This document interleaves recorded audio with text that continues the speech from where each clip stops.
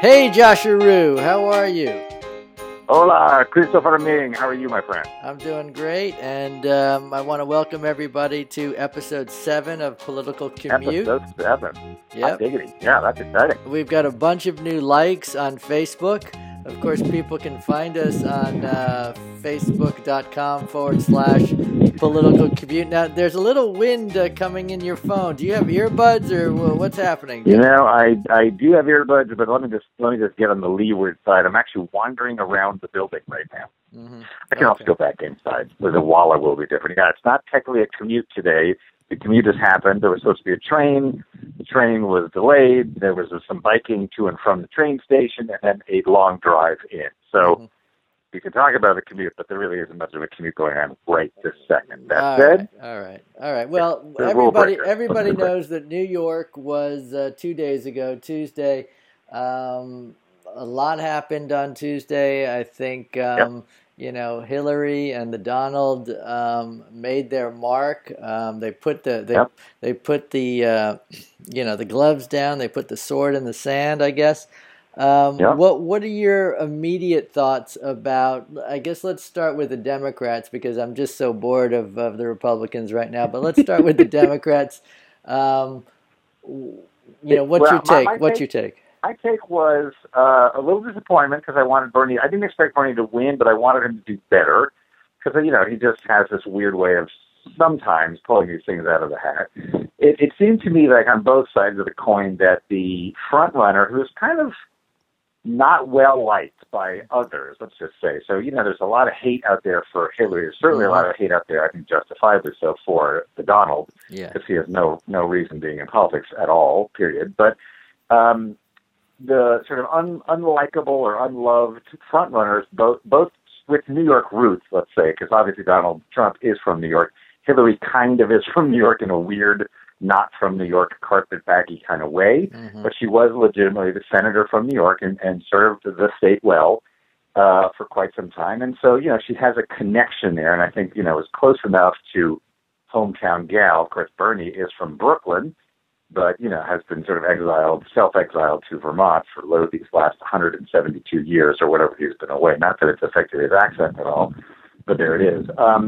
So I don't know, that it was sort of like, oh, that happened. And I was, I was kind of hoping for Bernie to win New York and get a chunk of delegates, and that didn't happen. And I kind of wanted anybody from Kasich, I guess. I mean, I hate Cruz, but I did want to see him do better because I just think that Donald is just such a ridiculous buffoon kind of creature. So it was kind of disappointing for me, frankly. I don't know. You're the man on the ground. You are our embedded correspondent in New York. How did you? What was your take, and how did you see it all happening, and how did you feel about it? Well, thanks. I just to let everybody know, I live in Manhattan. I was born and bred here. Hillary won the 5 boroughs overwhelmingly. She didn't do so great in Brooklyn, in the Williamsburg section. Obviously, Gowanus, where Bernie has had a headquarters, she didn't do well.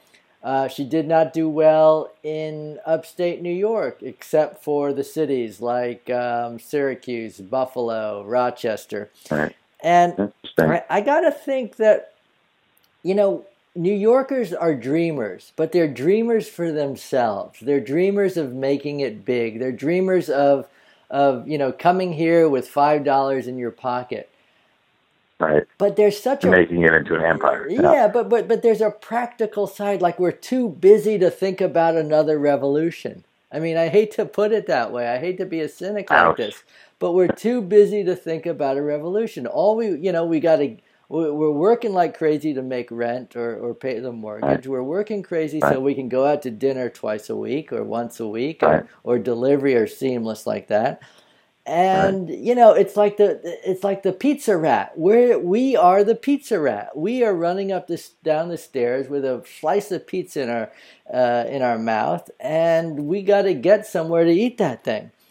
And Bernie's message, while it appeals to the 20-somethings, and I can see why, because they haven't had real responsibility. I know they might have student debt, but they haven't paid, bucket loads of taxes like we have, over 30. And I think that Hillary's message of, can do, and,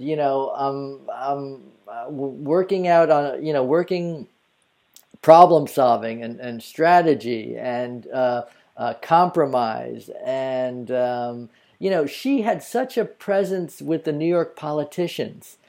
She knows everyone here. And it was great to see in her victory speech, so many folks, local politicians with her on stage. And it also made me think about why New Yorkers love Mike Bloomberg so much. Let's discuss. Yeah, I'm curious to know what you think and what your thoughts are on that. I mean, he got the trains running. He got us back into shape after 9/11. Crime was. Giuliani takes some credit for that. You got to figure. Giuliani was still around a bit after 9/11. Some. I mean, his star has been tarnished a bit. I think. But a lot of people didn't like Bloomberg. But look, the guy won 3 terms in a row. Right. And I think that New Yorkers, I think Bloomberg is the opposite of Bernie Sanders. Yeah, in a way. True. In a way. Bloomberg is the good Trump in a way. He's self-made actually, a bazillionaire, but, doing good things with that money. And he sort of, he earned it legitimately. And he's obviously a businessman and very well-respected. The thing about I think what Bloomberg is all about is data and process. Yeah. And that's really boring stuff. But it is. He's a wonk. Yeah, totally. But you get things done. Yeah. And we got city bikes finally. We got the parks sort of increased. I think that whole Brooklyn waterfront looks incredible now. And, the Brooklyn waterfront and the High Line, I think, was exactly. Giuliani was anti. He wanted to tear that thing down. Exactly. One of the best things that's happened in New York in recent memory. Actually, it's amazing up there. Exactly, and so I just think that was an interesting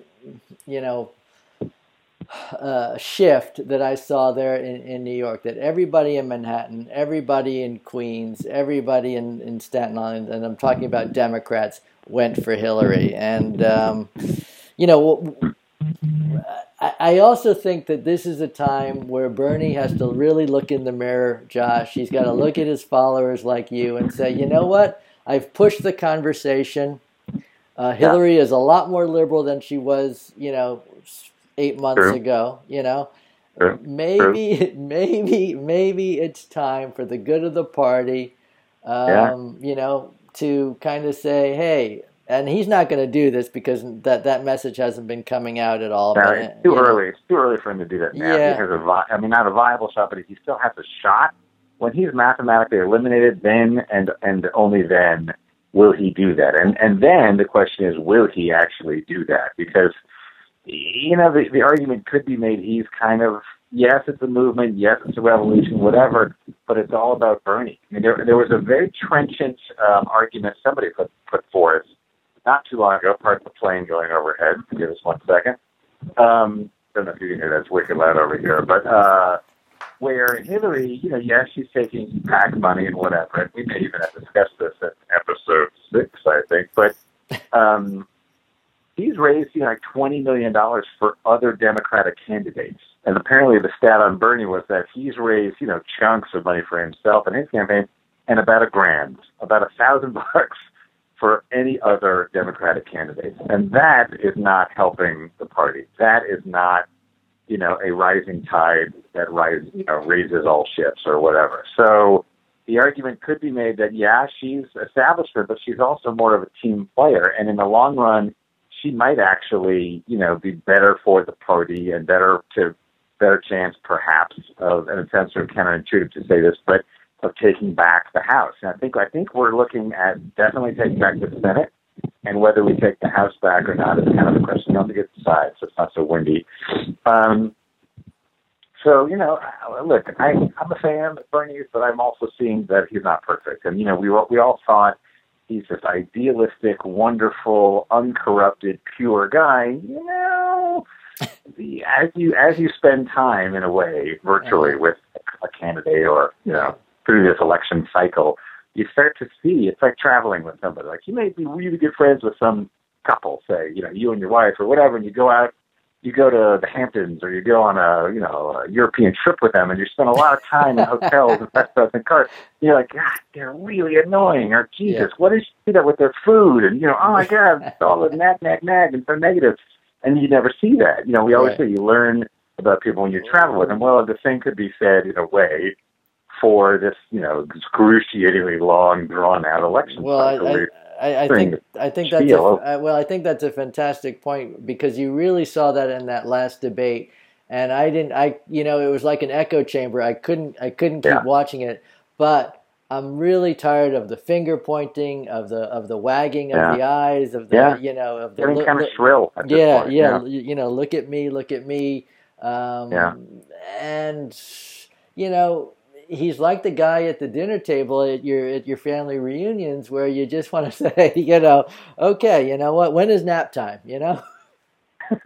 Where's his off button? Yeah, I get that. Yeah. But you tell Uncle Bernie to shut it already about income inequality. We get it. We've heard it every single Passover or whatever. He's done such a great job of energizing our base. He's done such a great job of even everybody thinking that Elizabeth Warren should be the VP.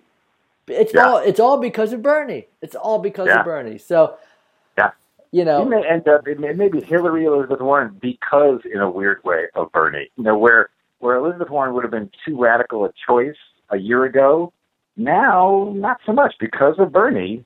Perhaps maybe he's too toxic. Maybe there's too much bad blood between him and Hillary now. I don't know. I don't pretend to have any idea what's going on behind the scenes, but.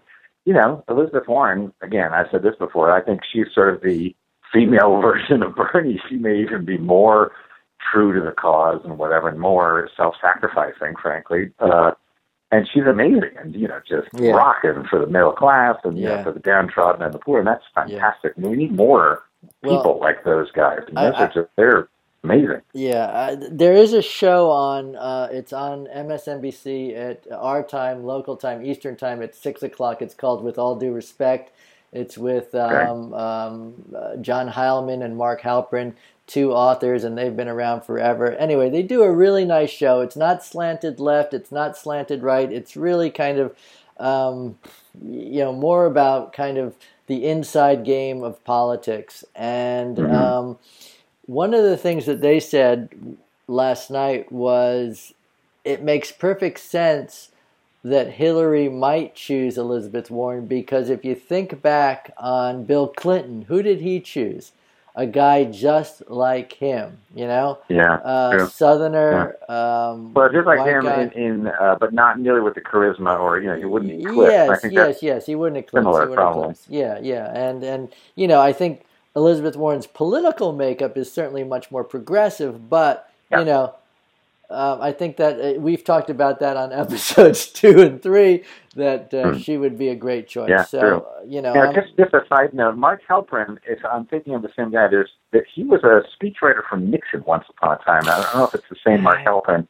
And then there's the Mark Halperin who I think is the same guy who wrote.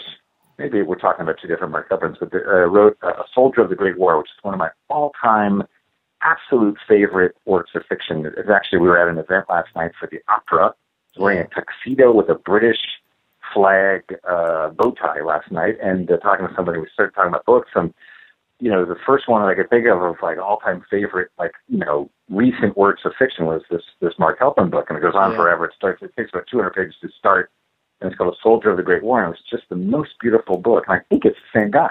No, oddly. It's not. I've got. Damn. It's not. Damn. Sorry, and maybe the guy's name isn't Mark Halperin. But no, it is. Well, it is. I think there may be two Mark Halperin. Yeah, there are. Halperin or Halperin. Yes, it's Halperin. Anyway, Your guy is Halperin. My guy is Halperin. So. Got it. Anyway. Your guy may very well have been a Nixon speechwriter for all I know. I don't know about it. I don't know if he's old enough there. But anyway, take a look at that. Now, let's just talk a little bit about Trump, because people like us when we talk about Trump. I think we get ratings. We get great ratings. That's the only reason he's still a viable candidate is because he's making CBS money or whatever it is, Fox News or whoever. Yeah. I know.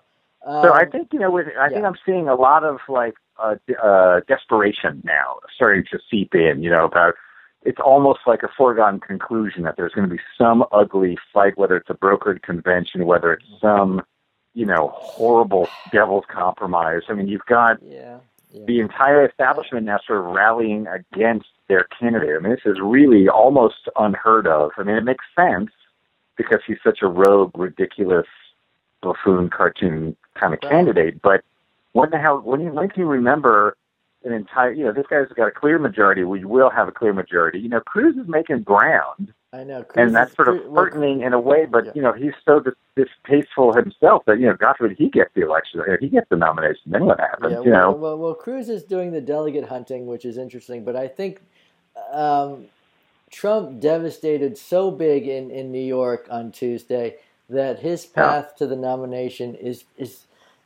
it's right there. It's really right there. I mean, when you think about, first of all, there aren't too many Republicans in New York State. But the ones who are here looked at the choice and they said, you know what? Let's go with the guy who we've been reading in the Post for the last 20 years. Let's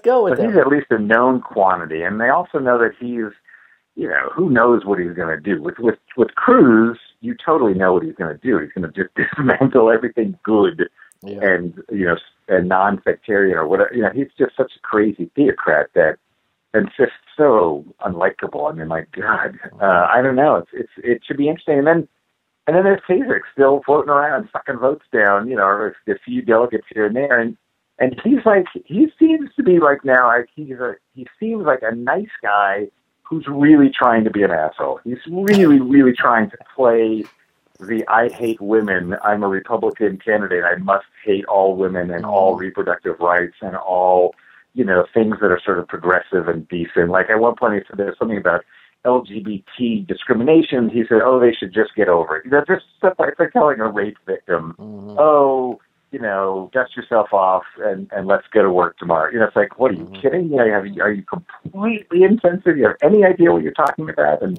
what year this is? It's not 1950, brother. It's not anymore. So, just hopelessly behind it. And then he's, for the Republican Party to be in such a state where he seems like the reasonable choice, and if you actually look at what he stands for and his position papers and whatever, he's hardly a moderate. He's very, very right-wing. And of course. If that's the most moderate they've got, then boy, oh boy, they've drifted so far to the right. What I find interesting about the New York race was that there was no Stop Trump media in New York. I mean, I don't watch Fox, but I didn't see anything on TV about stopping Trump. They did such a great job in Wisconsin, but it was like, I guess they just sort of figured, we're going to let them have New York. But I think a lot of people looked at the numbers and said, "Look, this is hometown dude." Yeah, let's not waste money. And honestly, hardly anybody bought any media time, pro, con, or indifferent. There were very, very little media spend, interestingly, in there. Part of it probably because, ad dollars are very expensive, dollars per second or whatever to run ads. I guess in the New York market is going to be way, way higher than just about any place, maybe other than Chicago or LA in the country. And I guess they figured, well, you got these hometown candidates and they're the front runners. And, I don't know, it was weird. But Bernie also didn't seem to put too much money into it. I mean, he put a lot of appearances. There was all these shots of Kasich eating his way into a delegate or two. Cruz came out with nothing, and Kasich, I think, snagged a couple here and there, because of his weird eating pizza with a fork. Who does this? If you come to New York, for God's sake, even if you don't know what you're doing, have some advisors who go, you don't eat pizza with a fork in New York City, you schmuck. You fold it up and you watch out for your grease and you're good to go, idiot. Right. I just always pisses me off when people do that. It's the big test. It's the big test. But one other thing about Bernie that I have to say is that he really campaigned in New York, and he really was out there. I mean, the rallies were really kind of awesome. He was flinging mud wherever he could onto Hillary, and it's another reason why I think we can say to Bernie, look, you tried your hardest, but your hardest wasn't good enough. So, you're going to win. I think that's a good coda in a way, or good slogan in a weird way for the campaign. He had a ton of momentum, or has still some, he might really make, one last go of it. There's a sort of a mini Super Tuesday coming up, I guess, next week. But the writing is on the wall. I don't see it happening. And the question then is, well, how does he bow out? If he bows out, how does he, make the best of this movement? Can he just hand this like a nice little package to Hillary, and how can he energize his people to get behind her and to do the right thing, which is to vote for the Democratic candidate, whoever that ends up being? Because there's so much hardcore support for him, but not her, because they see her as basically a sellout or the establishment that they're all railing against. They see Hillary Clinton personifying that, and to a point that's right, but when you consider the alternative, it's like the Nader argument. It's not all or nothing in politics. It's always a compromise, which the Tea Party certainly has not gotten that message. Mm-hmm. And if you sit out the vote because Bernie doesn't make it in, that's a terrible, terrible thing to do. And it just totally goes against everything he's standing for, everything that whole campaign was about, which is, moving the country forward, not backward. And so if the best way to do that, or if the only way to do that is to elect Hillary, then by all means, you take the lesser of two evils in that instance, Mm-hmm. And there's such stubbornness. We call it the Nader effect, just because Ralph Nader was so stubborn in 2000, basically cost us, 8 years of misery with George Bush and, Iraq and Afghanistan and God only knows what else. We can blame him. We can also blame Joe Lieberman for doing something horrible, like not allowing the veteran... the Army votes in or something. I kind of remember reading that once. So that's true. Yeah. Well, I read there was a Supreme Court book called The Nine, by one of the great New Yorker writers, and reading that whole, it's just about the Supreme Court for the last 30 years or so, and reading that whole episode in 2000, when they basically just handed the election to the idiot prince. Oh my God, it was so frustrating to read. Ooh, terrible. And terrible. Anyway. But you know what? The thing about that is, like, the crooks are always the same crooks. You've got Jeb Bush in Florida. You've got, I don't even remember their names anymore. But anyway, Josh, I think we've hit our limit. I do want to add one thing, is that even the pizza rat knows how to eat pizza in New York. He just puts it in his mouth, uses his hands, and that's something that everyone can take away a little something from. Learning how to eat. I'm sorry, I couldn't really hear what you said there, but something about pizza in New York. Well, I don't know if you've seen the YouTube. Maybe John, if you had to, but all right, just forget it. Easy decisions to make. Don't eat it with a fork. Come on, don't be an idiot. Exactly. All right, Josh. Thanks so much. I will have a great rest of the day at work, and we'll talk to you next week. Thank you. Totally appreciate you drawing after several long days of shooting. You're a good man, Charlie Brown, and get some sleep. And we'll talk next week, when maybe after the next Super Tuesday thing, and we'll see what happens. If we're putting a cap in this thing, or if it's an ongoing fight. Who's to say? Hard. We'll see what crazy thing. We should put a bet. Okay, what's your bet? What does Trump do in the next week to stay relevant or to stay in the media cycle? What's he going to do now? I need to ban all cats from the country. It's funny. Trump is actually acting like a human being, and it's going to be interesting to see if his followers kind of dig that or not. He's what's that about? What's that with manners? What? You have manners? Excuse me? What? All right. Seems human for a moment. Okay. Hang in, get some rest, and we will talk to you anon. And thanks for listening, whoever out there is listening. Really appreciate it. Bye-bye. All right. Ciao, man. See ya.